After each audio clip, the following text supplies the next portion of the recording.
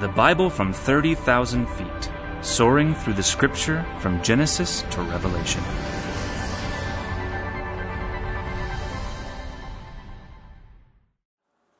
I want to welcome those who are joining us online. Then just let me have a few words for those who are joining us that way.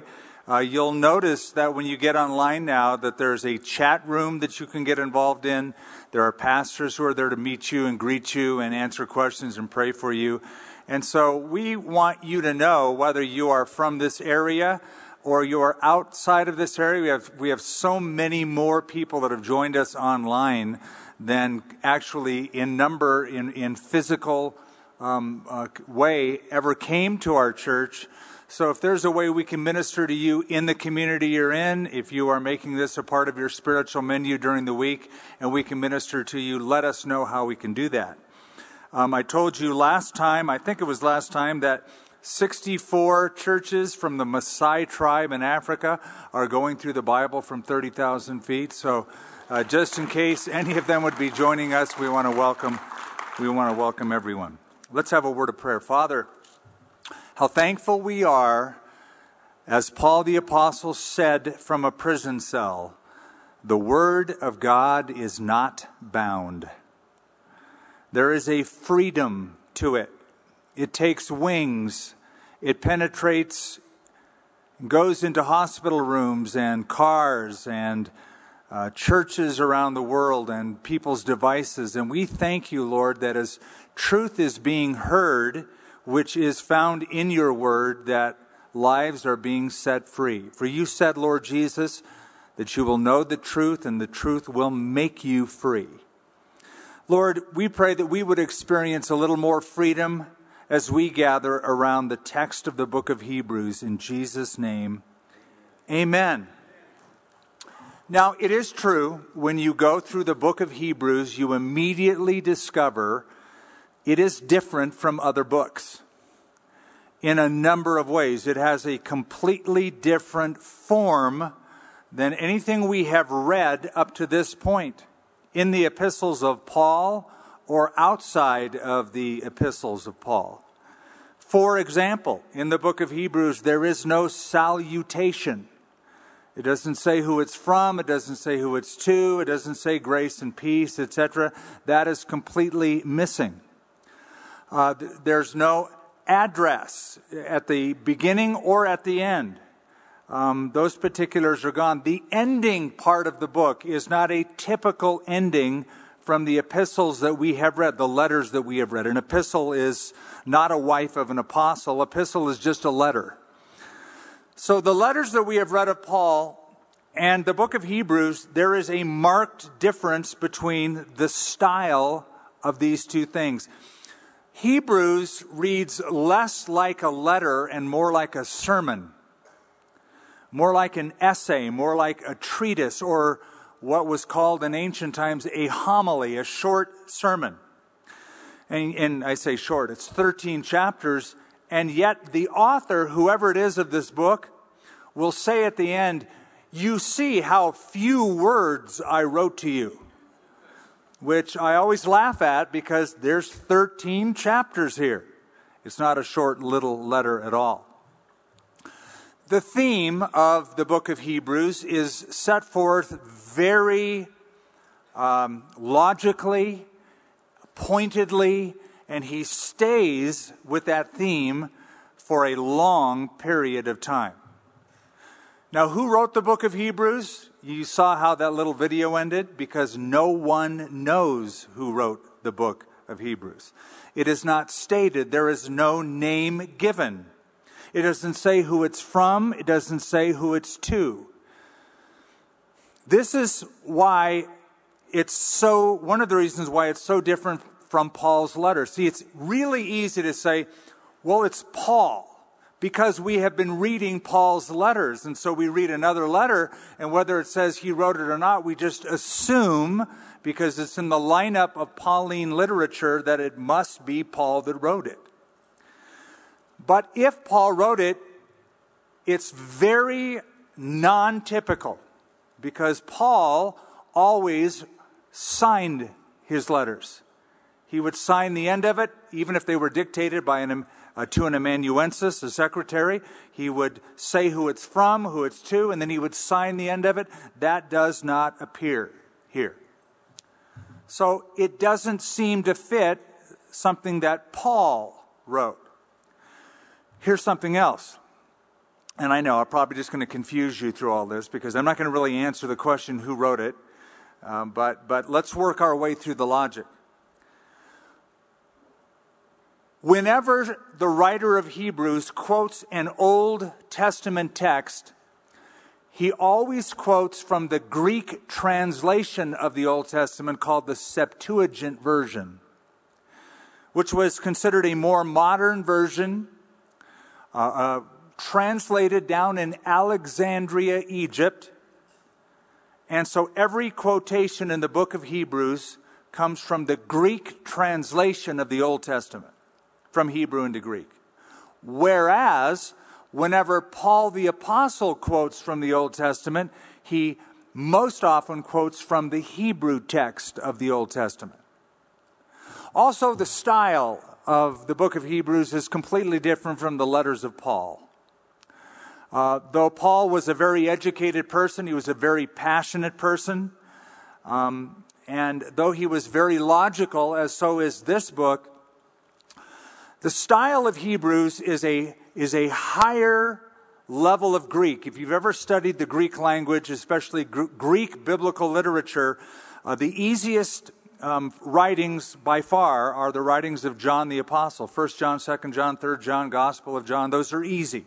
That's why beginning Greek students, we always study those books first to get a handle on it.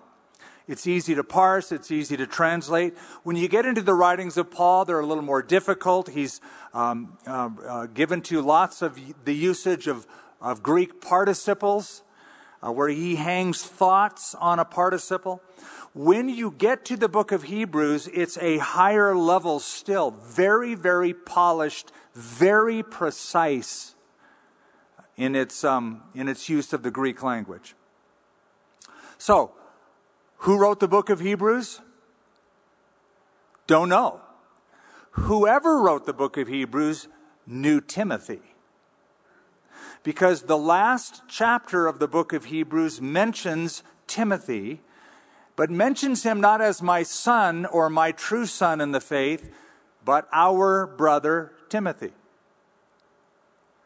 So there's a lot of contenders for it. You heard in the video a few of them. Some say it's Paul. Some say it's Barnabas. Some say it's Silas. Some say it was Luke. Some say it was Aquila. Some say it was Clement of Rome, because whoever wrote this book, it's obvious that he wrote from somewhere in Italy, because he says the saints in Italy greet you, probably Rome.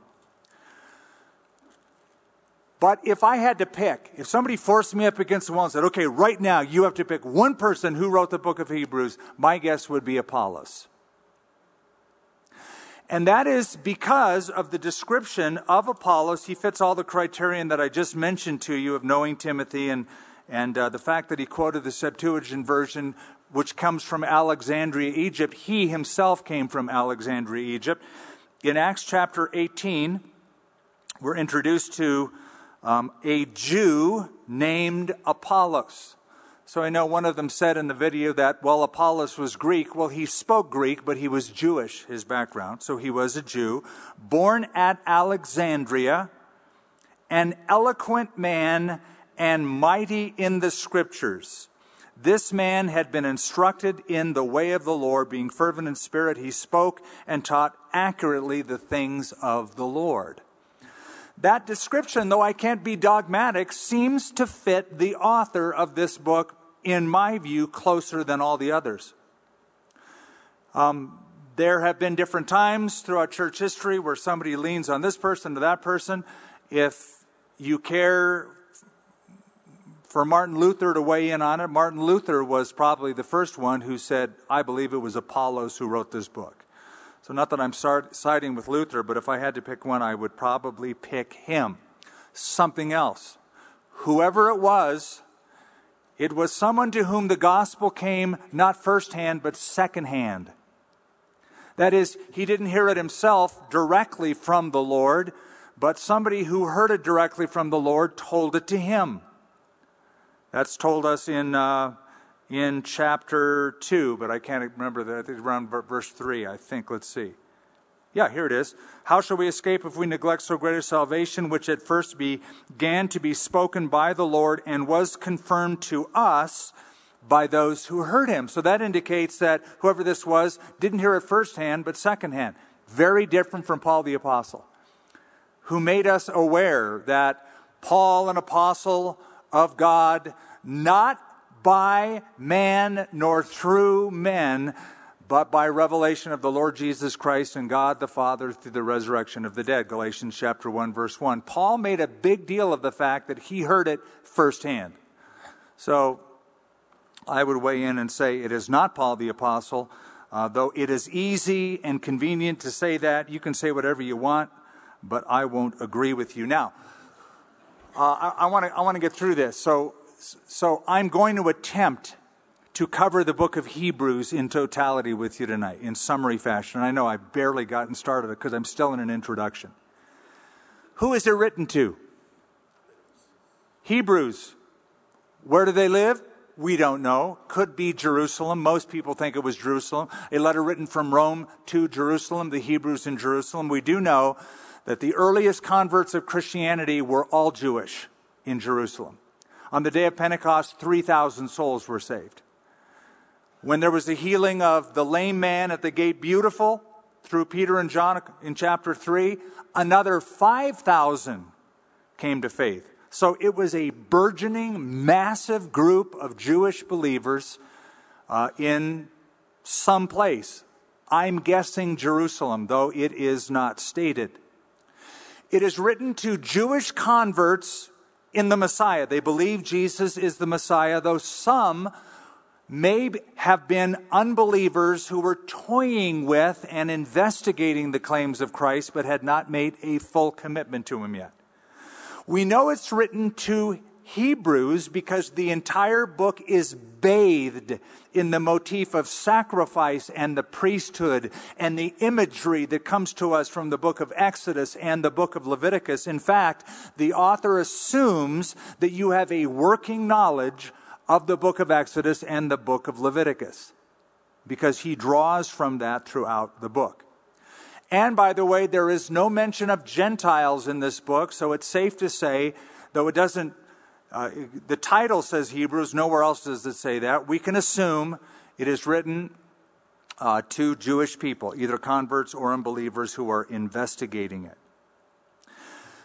Here's the theme of the book. Jesus is all you need. Now, I'm gonna flesh that out a little bit.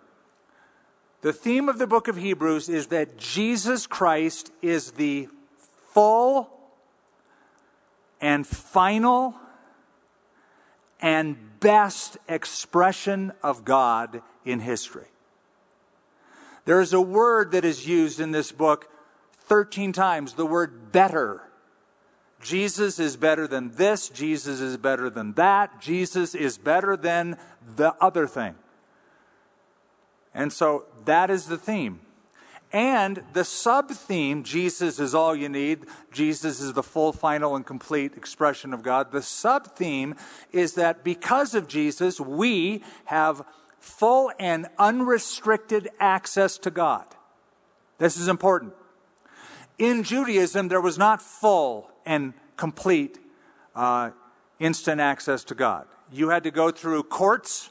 You had to go through gates. You had to go through priests. You had to go through moderators of the law like Moses, etc., etc. You had to go through different stages, and only certain people were allowed, especially into the presence of God. The high priest could only go once a year under certain very strict conditions. All that is gone now, and Jesus is all you need, the full and final, complete expression of God, and you have complete and unrestricted access. The book is divided into two sections. Chapters 1 through 10, chapters 11 through 13. 1 through 10, doctrinal instruction. Chapters 11 through 13, practical exhortation. Now, Paul uses this kind of format, so that could tend, perhaps, for some people thinking it's very Pauline in its approach, but that's not an uncommon approach to writing a letter or writing an essay. So, we begin in chapter 1, verse 1 again. We're just going to touch on a few verses. I'm going to make summaries of this section because we're going through the whole book. This is, after all, the Bible from 30,000 feet, although I've been at 3 feet level for the last 10 minutes. I apologize for that. Okay, the theme of the next few chapters in this doctrinal instruction is that Jesus is better. He is superior. He is a better messenger, first of all. Chapter 1 and 2, he's a better messenger. Chapter 1, verse 1, God. Oh, by the way, how about we start there? We're wondering, well, who wrote the book of Hebrews? I suggest the first word gives you the answer. God is the author of the book. Whomever it came through is irrelevant. Typically it says Paul, an apostle. Here it says God. So I like to think of it as an inspired book of God given through probably Apollos. But maybe Barnabas.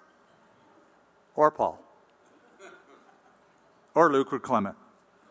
God, who at various times and in various ways spoke in times past to the fathers by the prophets, has in these last days spoken to us by his Son, whom he has appointed heir of all things, through whom also he made the worlds, who being the brightness of his glory and the express image of his person, and upholding all things by the word of his power, when he had himself purged our sins, sat down at the right hand of the majesty on high, having become so much better than the angels, as he has by inheritance obtained a more excellent name than they. God spoke, the author says, in different ways at different times, through different messengers. In the book of Genesis, God spoke through angels. God spoke directly, but then God used an angel to guard the entrance to the Garden of Eden. God used the angel of the Lord to speak to Abram, later on Abraham. In the book of Exodus, God used angels in the giving of the law. God promised he would send his angel with them. But also in the book of Exodus, God spoke through Moses.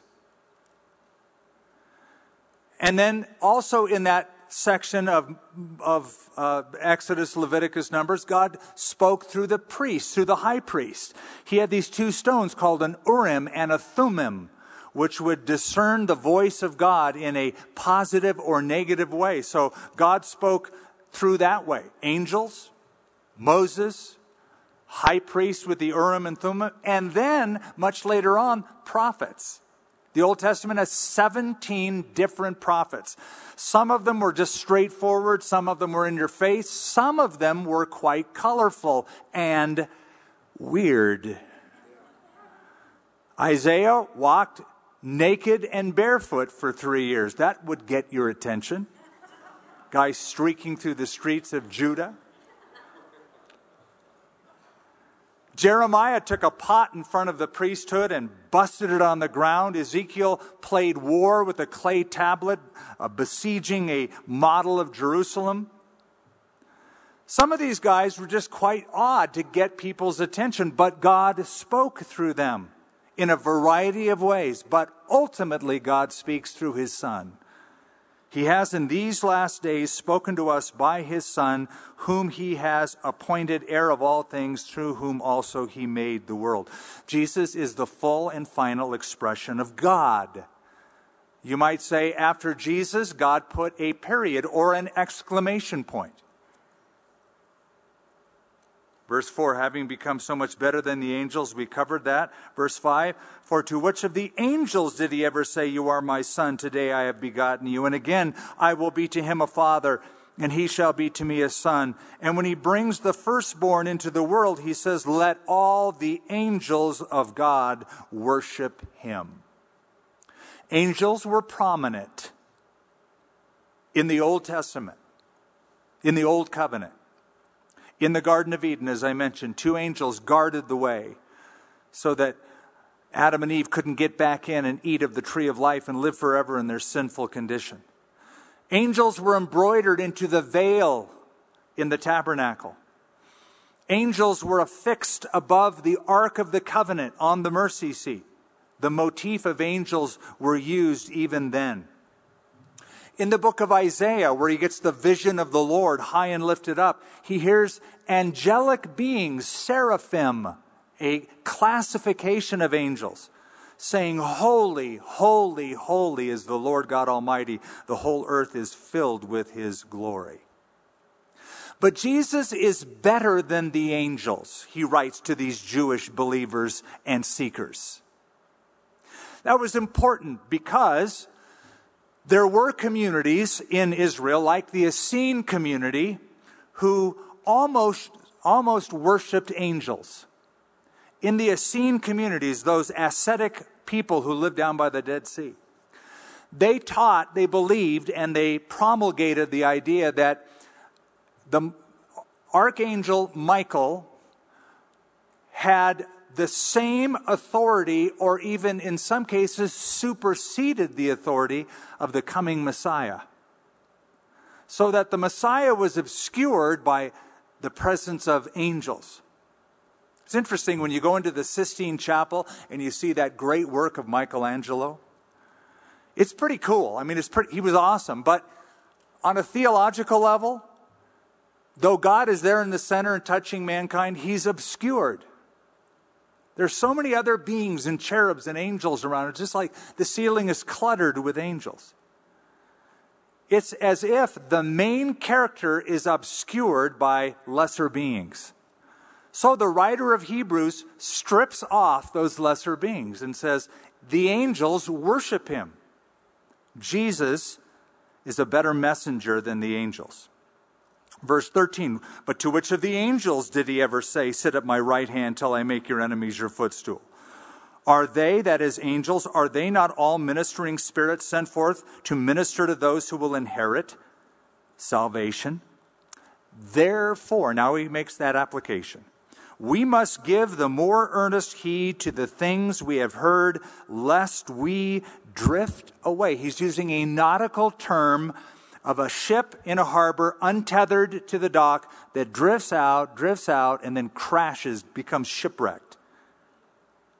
4, now watch this. If the word spoken through angels proved steadfast, and every transgression and disobedience received a just reward. Now he's referring there to the giving of the law on Mount Sinai. Deuteronomy 33 mentions that when God spoke and gave the law to Moses, it was accompanied by 10,000 angelic beings. So the idea of the law being given through angels, that's the idea. So if the word spoken through angels proved steadfast and every transgression and disobedience received a just reward, how shall we escape if we neglect so great a salvation, which at first began to be spoken by the Lord and was confirmed to us by those who heard? Do you get his logic? He's going from lesser to greater. If disobedience to an inferior covenant, like the law, brought swift retribution and judgment, how are we going to escape if we push away the new covenant?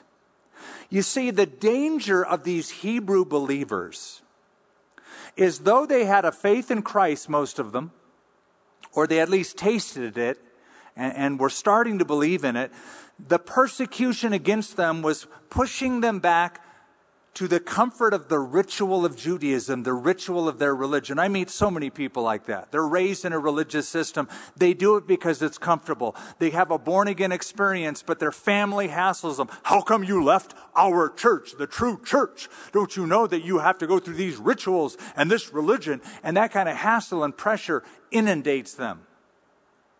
And they're tempted to go back to it. Forget the hassle. So one of the key warnings in the book of Hebrews is don't go back to bondage when you have been emancipated in Christ. How shall we escape, verse 3, if we neglect so great a salvation. So, we have a better messenger, and the next two chapters, 3 and 4, we have a better moderator. Verse 3, therefore, holy brethren, partakers of the heavenly calling, consider our apostle and high priest of our confession, Jesus Christ, who was faithful to him who appointed him, as Moses also was faithful in all his house. Now, Moses was the moderator of the Old Covenant, the covenant of the law. God gave it to the children of Israel through the hand of Moses. Moses is called the great lawgiver. He was the moderator of it. Verse 3, for to this one, that is Jesus, has been counted worthy of more glory than Moses, inasmuch as he who built the house has more honor than the house. For every house is built by someone, but he who built all things is God. And Moses indeed was faithful in all his house as a servant for a testimony of those things which would be spoken afterward. But Christ as a son over his own house, whose house we are, if we hold fast the confidence and rejoicing of the firm hope to the end. Moses had a very unique position before God. We're told in Exodus 33 that he would go into a special tent called the tent of meeting, and God spoke to Moses face to face as a man would speak to his friend. Moses moderated the law. Moses taught the people the law. Moses repeated the law. That's what the book of Deuteronomy is. Moses, among the Jews, is considered the great moderator, the great lawgiver. It's the law of Moses, for goodness sake. He is highly esteemed. Just to show you how, there was a book put out not too long ago by a Jewish author, Michael Shapiro, called The Jewish 100, the 100 most influential Jewish people of all time. Number one on the list, Moses. Not Jesus, Moses. On his list. Moses is number one, because he's the great lawgiver. Number two on his list was Jesus, followed by Albert Einstein, followed by Sigmund Freud, followed by Abraham, and I think number 6 was Saul of Tarsus. That's how Michael Shapiro wrote it. But to point out that is the consensus of all Jewish people. The greatest Jewish person of all time in their estimation is Moses. So Moses, according to the writer of Hebrews, was part of the household of faith, the household of the children of Israel. The house is a reference to humans, because whose house are you, he says, if you keep following him. So Jesus built the house. Moses was part of the household. So Jesus is a better moderator. Now, after Moses came Joshua. Joshua brought the people into the land. Go down to chapter 4, verse 8. You remember that, well, even before we get to 4:8, in the wilderness, an entire generation died, right? Except for how many people? 2. Joshua and Caleb. One of them became the leader of the next generation that survived. But that whole generation died. So they failed to enter the promised land. They failed to enter the land apart from the enemies, the land of rest, you might say. Verse 8 of chapter 4. For if Joshua had given them rest, then he would not afterward have spoken of another day. There remains therefore a rest for the people of God. For he who has entered his rest has himself also ceased from his works as God did from his. Even those who entered the promised land alive didn't rest for very long. They might have gone, we're in it. But now they have to face Jericho. Then they have to face the battle of Ai, which they lost. Then they have to settle the north and the south and the middle. And that's battle after battle after battle after battle after battle. And then eventually they got kicked out of the land and taken to Babylon. So not much rest. It was very, very temporary. And the idea is there's an eternal rest that is promised. And that rest is found in Christ. So we have a better messenger. We have a better moderator. Go down to verse 14 of chapter 4. We have a better mediator. Now, who was the mediators of the Old Covenant? Priests. High priests. They stood before the people to represent God. They stood before God to represent the people. They mediated the covenant. So we have a better messenger, a better moderator. We have a better mediator. That's chapter 4, verse 14, all the way through chapter 7. Seeing then, verse 14, seeing then that we have a great high priest who has passed through the heavens, Jesus, the Son of God, let us hold fast our confession. For we do, this is one of my favorite passages anywhere.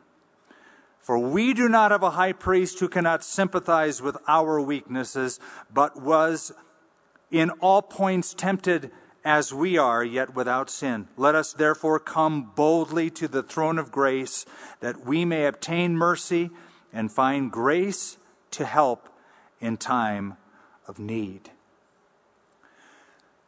In the Old Covenant, one needed a priest. You couldn't directly come to God. Sin blocked a direct approach to God.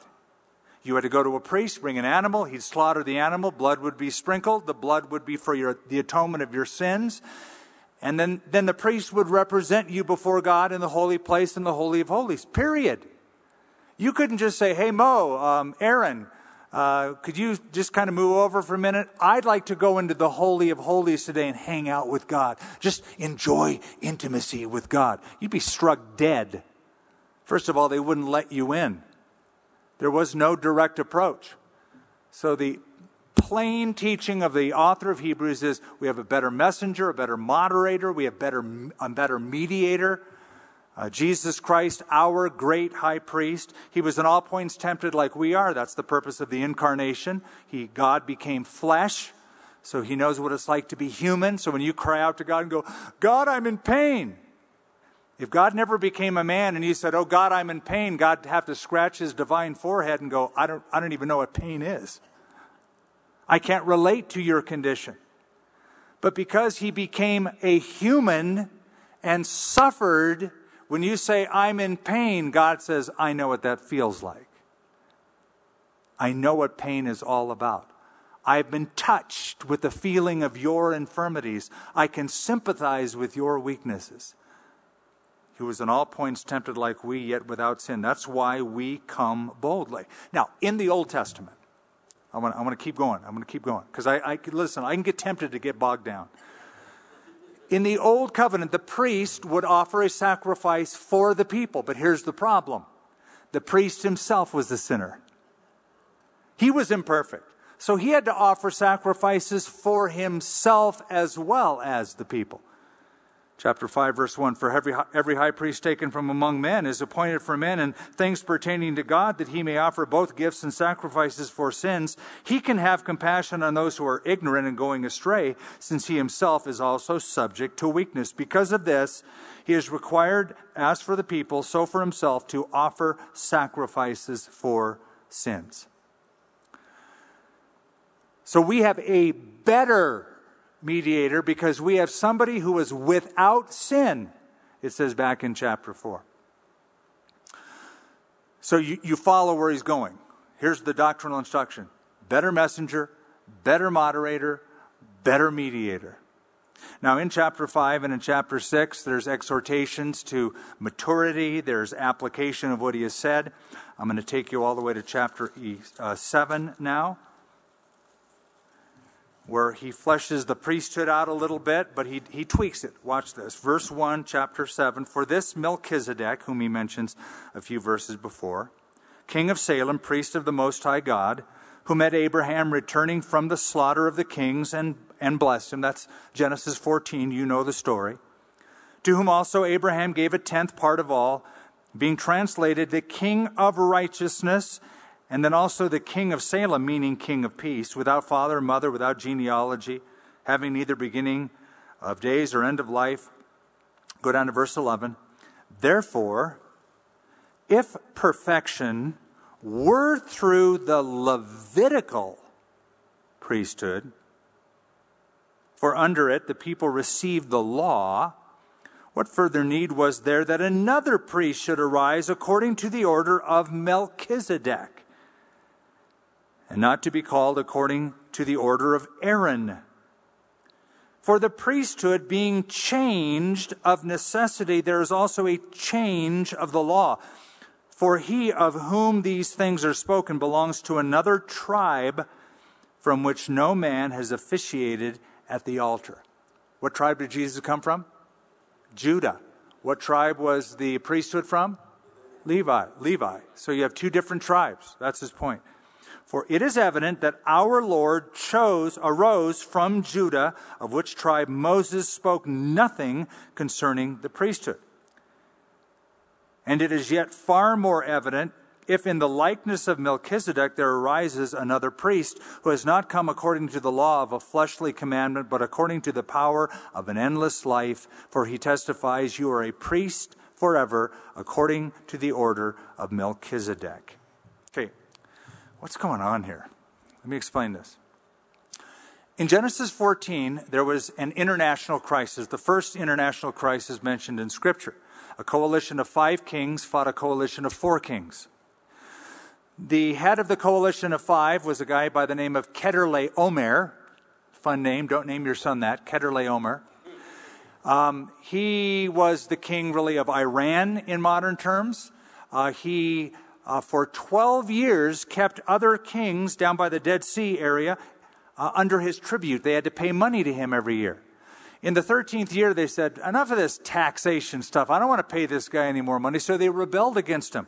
So now there were 4 kings who fought 5 kings.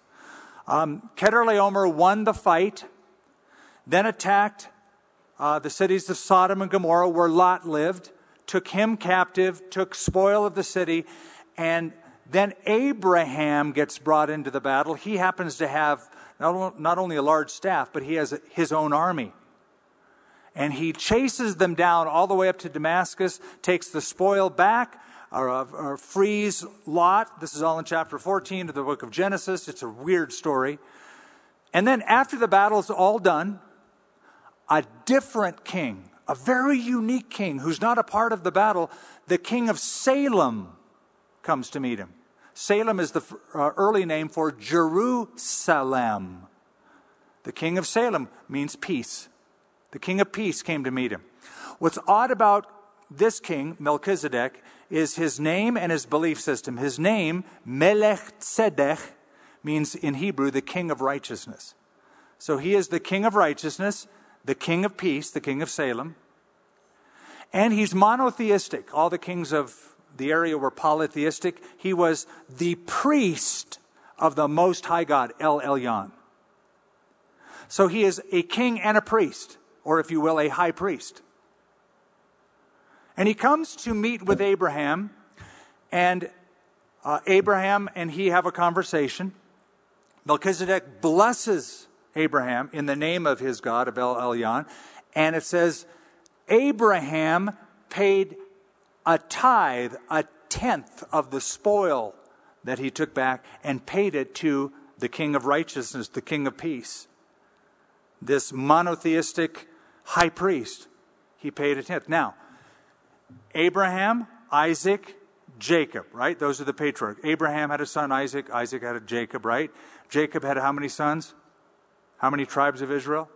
12. Okay, one of them was Levi, right? So the point the author is making is that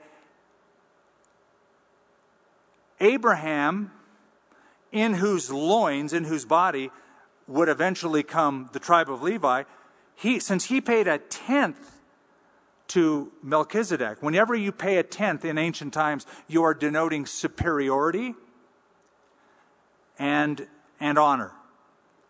So he was honoring him and saying, you are superior to me, I'm giving you a tenth. So the author of Hebrews saying, in a sense, Levi, who was still in the loins of Abraham, tithed to Melchizedek, saying, you are of a superior order than even Levi. Okay? So you say, okay, that's all confusing. We know God established a priesthood, the priesthood of Levi. But when we get to Psalm 110, and the author does quote that, we get this messianic portrayal, this prediction. Behold, you are a priest forever, Psalm 110 says, after the order of Melchizedek. And since Melchizedek was seen as higher than Abraham and thus higher than Levi, it's a psalm, a prediction that the Messiah will be not of the order of Levi, because he was from the tribe of Judah, but he'll be from the order of Melchizedek, which is, according to Abraham, a superior priestly line. Do you follow? Okay, good. You got it? We got it down. So, we have a better mediator. He's drilling down on the point that our mediator is much better. Not only that, but chapter 8, we have a better ministry. Verse 1. Now, this is the main point of the things that we are saying. We have such a high priest who is seated at the right hand of the throne of the majesty in the heavens, a minister of the sanctuary and of the true tabernacle which the Lord erected and not man. Verse 6. But now he has obtained a more excellent ministry, inasmuch as he is also the mediator of a better covenant, which was established on better promises. For if the first covenant, that's the covenant of the law, had been faultless, then no place would have been sought for a second. Because finding fault with them, he says, behold, the days are coming, says the Lord, when I will make a new covenant with the house of Israel and with the house of Judah, not according to the covenant that I made with their fathers in the day that I took them by the hand to lead them out of the land of Egypt, because they did not continue in my covenant, and I disregarded them, says the Lord. For this is the covenant that I will make with the house of Israel after those days, says the Lord. I will put my laws in their mind and write them on their hearts. I will be their God. They will be my people. None of them shall teach his neighbor and none his brother, saying, know the Lord, for they shall all know me, from the least of them to the greatest, etc. He's quoting Jeremiah chapter 31. Here's the point. He says, now here's the main point. We have a better priesthood. We have a better mediator and a better ministry. The old covenant wasn't enough. Judaism wasn't enough, because in the old covenant, it anticipated the new covenant. It predicted the new covenant. In Jeremiah 31, it says, day is coming when the old covenant's done and the new covenant is coming. So it anticipated that, and then he quotes that section of Jeremiah chapter 31.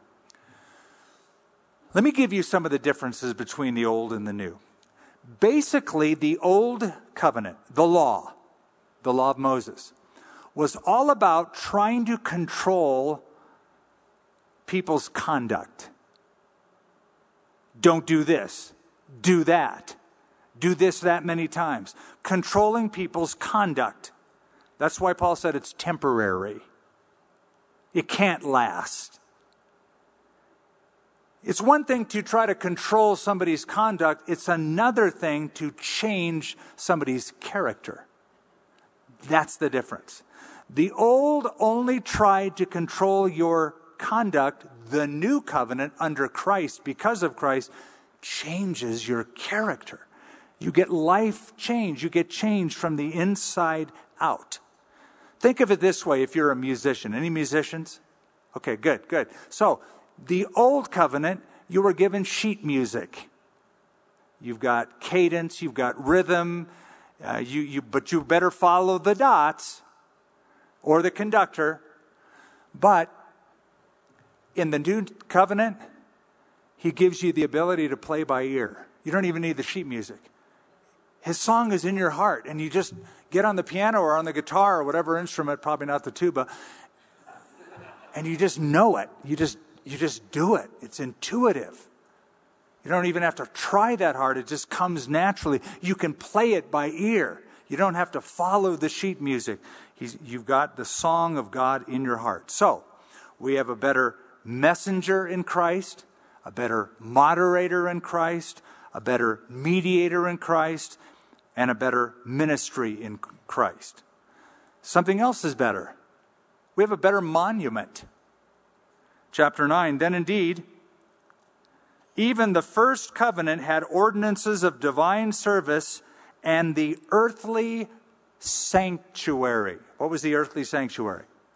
The temple, or at first the tabernacle. The tabernacle which then became the temple. In the book of Exodus, it was the tabernacle. 4, verse 2, a tabernacle was prepared, the first part, in which was the lampstand, the table, the showbread, which is called the sanctuary. That's the holy place. And behind the second veil, the part of the tabernacle which is called the holiest of all, which had the golden censer, the Ark of the Covenant, overlaid on all sides with gold, in which were the golden pot that had manna, Aaron's rod that budded, and the tables of the covenant. That's the 10 Commandments.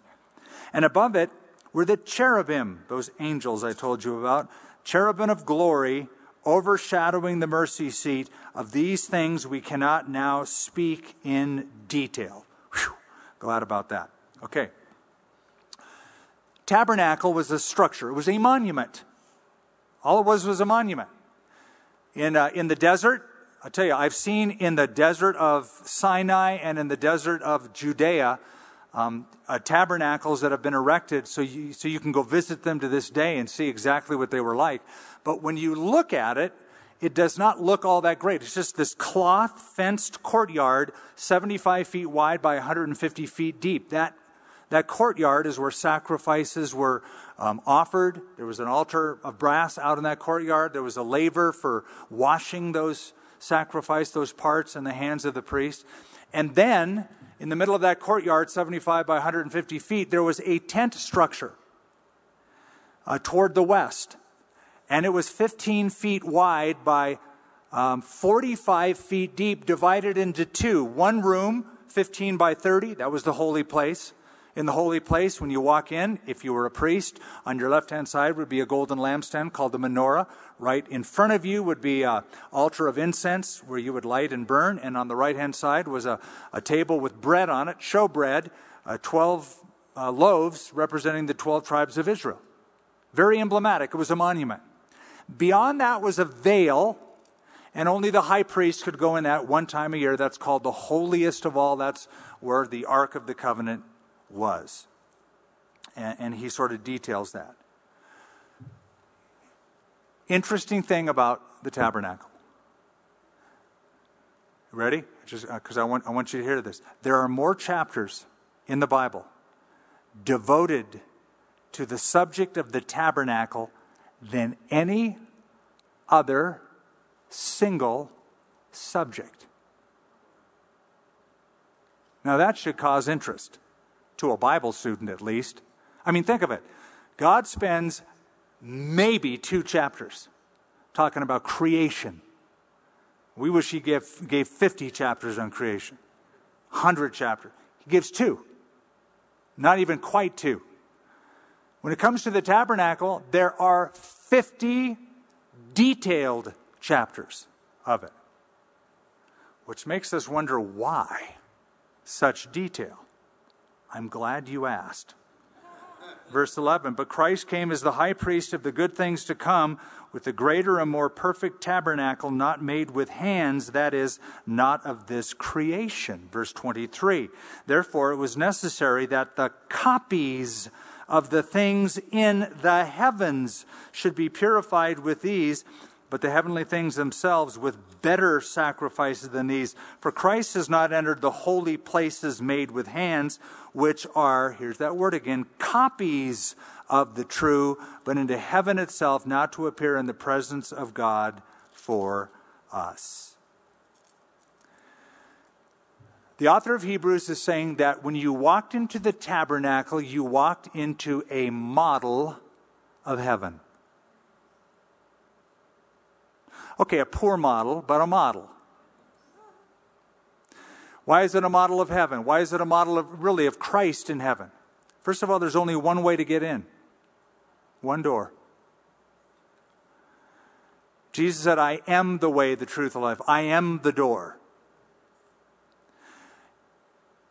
To get into that door, you had to approach it, because it was on the east side, you had to approach it through the tribe of Judah to get in. When you got into the holy place, there was a single source of light, the golden candlestick. Jesus said, I am the light of this world. On the right-hand side, table of showbread. Jesus said, I am the bread of life. You walk into a courtroom in the desert, approaching God, which is a copy of the truth. Now, continuing on in verse 25, because we're running out of time, and I do want to finish the book. It says, not that he should offer himself often, as the high priest enters the most holy place every year with the blood of another. See, the thing about the Old Testament sacrifices is they just never ended. Every day was a sacrifice. Every month, every year was that day when he walked in. He just kept going. Verse 26, he then would have had to suffer often since the foundation of the world, but now once, at the end of the ages, he has appeared to put away sin by the sacrifice of himself. I grew up with a doctrine called the continual sacrifice of the Mass. Anybody ever heard of that doctrine? The Catholic doctrine. The idea is that a Mass is going on somewhere in the world at all times because there must needs be a continual sacrifice. That's just Catholic dogma. I grew up on it. I had long discussions with theologians about it. That follows the Old Testament priesthood and defies the New Testament. The point of the New Testament is that you don't have to do it over and over and over and over again. You do it once, and you don't even do it. Jesus did it once. He offered the right sacrifice at the right time, one time, and it's over. It's finished. Unlike the Old Covenant. Unlike the Old Covenant. And as it is appointed for men to die once, but after this the judgment, so Christ was offered once to bear the sins of many. To those who eagerly wait for him, he will appear a second time apart from sin for salvation. Tabernacle, temple, just monuments. We have a better monument. We have something more than a monument. We have heaven. Jesus is in the courts of heaven. He appears before the Father in heaven for us, where he's going to take us one day. We're not going to be living in a tabernacle out in the desert. So we have a better monument. Chapter 10, we have a better method. For the law, having a shadow of the good things to come, and not the very image of those things, can never, with the same sacrifices, which they offer continually, year by year, make those who approach perfect. So, this is what Jesus did is better than all of the animal sacrifices which were temporary and continual. Go down to verse 11. Now, he's going to drill down on this, and you'll understand it. Every priest standing, ministering daily and offering repeatedly the same sacrifices which can never take away sins. Because if they could take away sins, you'd stop doing them. The fact that you have to keep doing them shows they aren't really working to take away sins. But this man, after he had offered one sacrifice for sins forever, watch this, sat down at the right hand of God. You see verse 11? Every priest stands ministering. This man sat down. From that time, waiting till his enemies are made his footstool, for by one offering he has perfected forever those who are being sanctified. When Jesus died on the cross, he said, "It is finished." You know what the word is in Greek. You are scholar. What is it? Tetelestai. Look at you guys, you Greek brainiacs. You know that word, tetelestai. It's what priests would say after examining an animal and finding that it had no spot or blemish. Tetelestai, if he was a Greek-speaking priest or to a Greek merchant. Tetelestai, no blemish. Or an artist would paint something, and if it was completed and up to the par of the mind of the artist, he might say tetelestai, which is the picture is completed. Certainly Jesus completed the picture the Old Testament started to draw. Now it's all come together in one. Also a merchant, when doing a transaction, when the full price was paid, would say tetelestai, or paid in full. Jesus paid by his blood everything necessary to procure your salvation and my salvation. It is tetelestai. It is paid in full. Now, every priest stood. They didn't sit. There was no chair in the tabernacle. Priest didn't sit in the holy place and go, man, I've had a long day. No, he would be walking around. He'd be moving all the time. His work was never done. Jesus, when he went to heaven and offered his blood to the Father, so to speak, sat down at the right hand. Why? Because when you sit down, you're done. There's no more work to be done. It's finished. That's the indication of it. That he sat down. He didn't have to stay standing. Now, chapter 11 is the second part. 11, 12, and 13. Practical exhortation. Now, faith is the substance of things hoped for, the evidence of things not seen. For by it the elders obtained a good testimony. By faith we understand, so on and so forth. I covered this in depth a few weeks ago when we did this chapter, so I'm not going to really drill down except to say this. He's now giving the practical exhortation that we have a better manner of our approach. It's not by the law, it is by faith through God's grace. And that all the examples of faith, and there are like 18 different examples of faith in this chapter, he's trying to show that faith is better than law, better than works, because faith came first.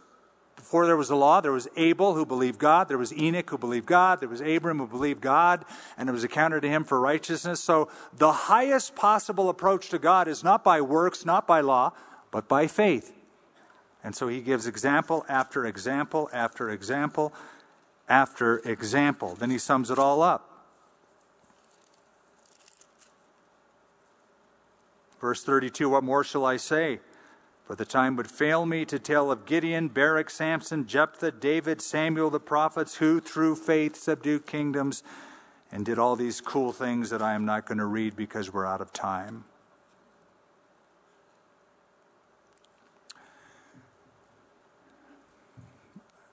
I have so much to say, and I just haven't the time to say it, but that is the bane of my existence.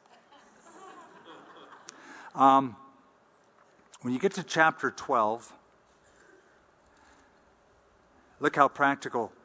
Therefore, we also, since we are surrounded by so great a cloud of witnesses, he's talking about all the 18 people he just mentioned in chapter 11. They've run before us. They've told us it's possible to live a life of faith. It's desirable to live a life of faith. It might hurt temporarily to live a life of faith on this earth, but you will be eternally rewarded, and they have, and they are. So that's the great cloud of witnesses. Let us lay aside every weight and the sin which so easily ensnares us, and let us run with endurance the race that is set before us. Don't go back to religion. Don't go back to Judaism.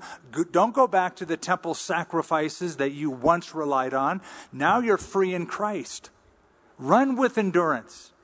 Don't stop. Looking unto Jesus, the author and the finisher of our faith, who for the joy that was set before him endured the cross, despising the shame, and has sat down at the right hand of the throne of God. For consider him who endured such hostility from sinners against himself, lest you become weary and discouraged in your souls. For you have not yet resisted to bloodshed, striving against sin. Jesus sweat great drops of blood in the garden. Did that happen to you this week? No, it didn't. So he did it. He endured it. So let us keep doing it. Go down to verse 7. For if you endure chastening, God deals with you as sons. For what son is there whom a father does not chasten? Take it to verse 11. Now, no chastening seems to be joyful for the present, but painful. Nevertheless, afterwards it yields the peaceable fruit of righteousness to those who have been trained by it. Therefore, strengthen the hands which hang down, the feeble knees. Make straight paths for your feet, so what is lame may not be dislocated, but rather be healed. Okay. He's writing to Jewish believers who are feeling the brunt of persecution. getting tempted to go back to the ease of their old religion, so their families and friends will think, okay, they're back where they should be. And he says, no, look, Jesus endured by shedding blood. You haven't done that yet. And know this, that when bad things happen to God's people, they are, number one, provisional, that is temporary. Number two, they are purifying. They're for a purpose. God is going to work this for your good in the future. So strengthen those knees that hang down. Now I'm taking you now to chapter 13. He continues the practical exhortation. Let brotherly love continue, etc. There's lots of great exhortations here. But I'll take you to the end, verse 20.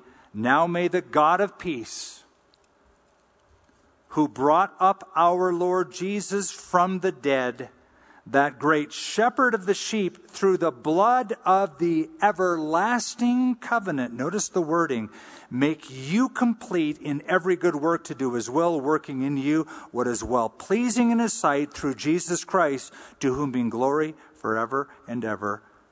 Amen. He is summing, it's one of the most beautiful benedictions anywhere, even in Scripture. He's summing up in those two verses the entire book of Hebrews in a practical level. All the salient truths are there in that benediction. Make you complete in every good work to do his will. And then there's a few ending remarks, including that about Timothy and people in Rome. Say hi to you. Bye-bye. That's the book. So, Jesus is better than anything the old covenant had to offer. Better than anything Judaism had to offer. One of my favorite stories is about two soldiers who were trying to bury their friend during one of the battles in Europe in World War II. Their friend died. They wanted to give him an honorable burial, not on the battlefield. They took his body, found a local churchyard, wanted to bury him inside the churchyard. The priest who kept the church and the churchyard met them at the gate and said, "Is your friend a Catholic?" And they said, "No, he was a Protestant." The priest said, "Regretfully, he can't be buried inside the fence because he's not a Catholic. Those are the rules. I'm sorry. I apologize. My condolences. But you're going to have to bury your friend somewhere out there in the sticks." They dug a grave. They buried their friend on the other side of the fence, just not part of the graveyard. And spent the night, came back the next day to pay one last visit and say a few remarks at the grave of their friend. When they went back to the grave where they buried their friend outside, they noticed the grave was nowhere to be found. They looked on the entire perimeter, did not see the grave, did not see the little cross that they had put up and the name on it. They looked and looked and looked. Finally, they found the priest, and they said, "Look, we did what you said. We buried him outside the fence, and we came to find where he is, and we can't find him." And the priest said, "Well, after our conversation yesterday afternoon, I was so touched by your story and so plagued by guilt with those rules and regulations that I got up last night in the middle of the night and I moved the fence to include the grave of your friend. He's now buried inside the churchyard." Jesus did what the law could not do. He moved the fence. He said, "You're included, man." Before, it's like, you can't come unless you're a Hebrew male or a Hebrew female or a priest or a high priest. All those courts, all those regulations, all of that. Jesus moved the fence, tore down the veil, and said, "You're all welcome." Father, thank you for the message of Hebrews. More than that, thank you for Jesus Christ, who is a better messenger, moderator, mediator with a better ministry. We have a better method in faith. And we have the best monument, which really isn't a monument, because it's not an earthly tabernacle, it's not a temple, it's not a church. It is heaven itself, which is our home, that we look forward to being in Jesus' name. Amen. Thank you. Let's all stand. Sorry I took 4 minutes and 30 seconds of your time. For more resources, visit calvarynm.church. Thank you for joining us for this teaching from the Bible from 30,000 Feet.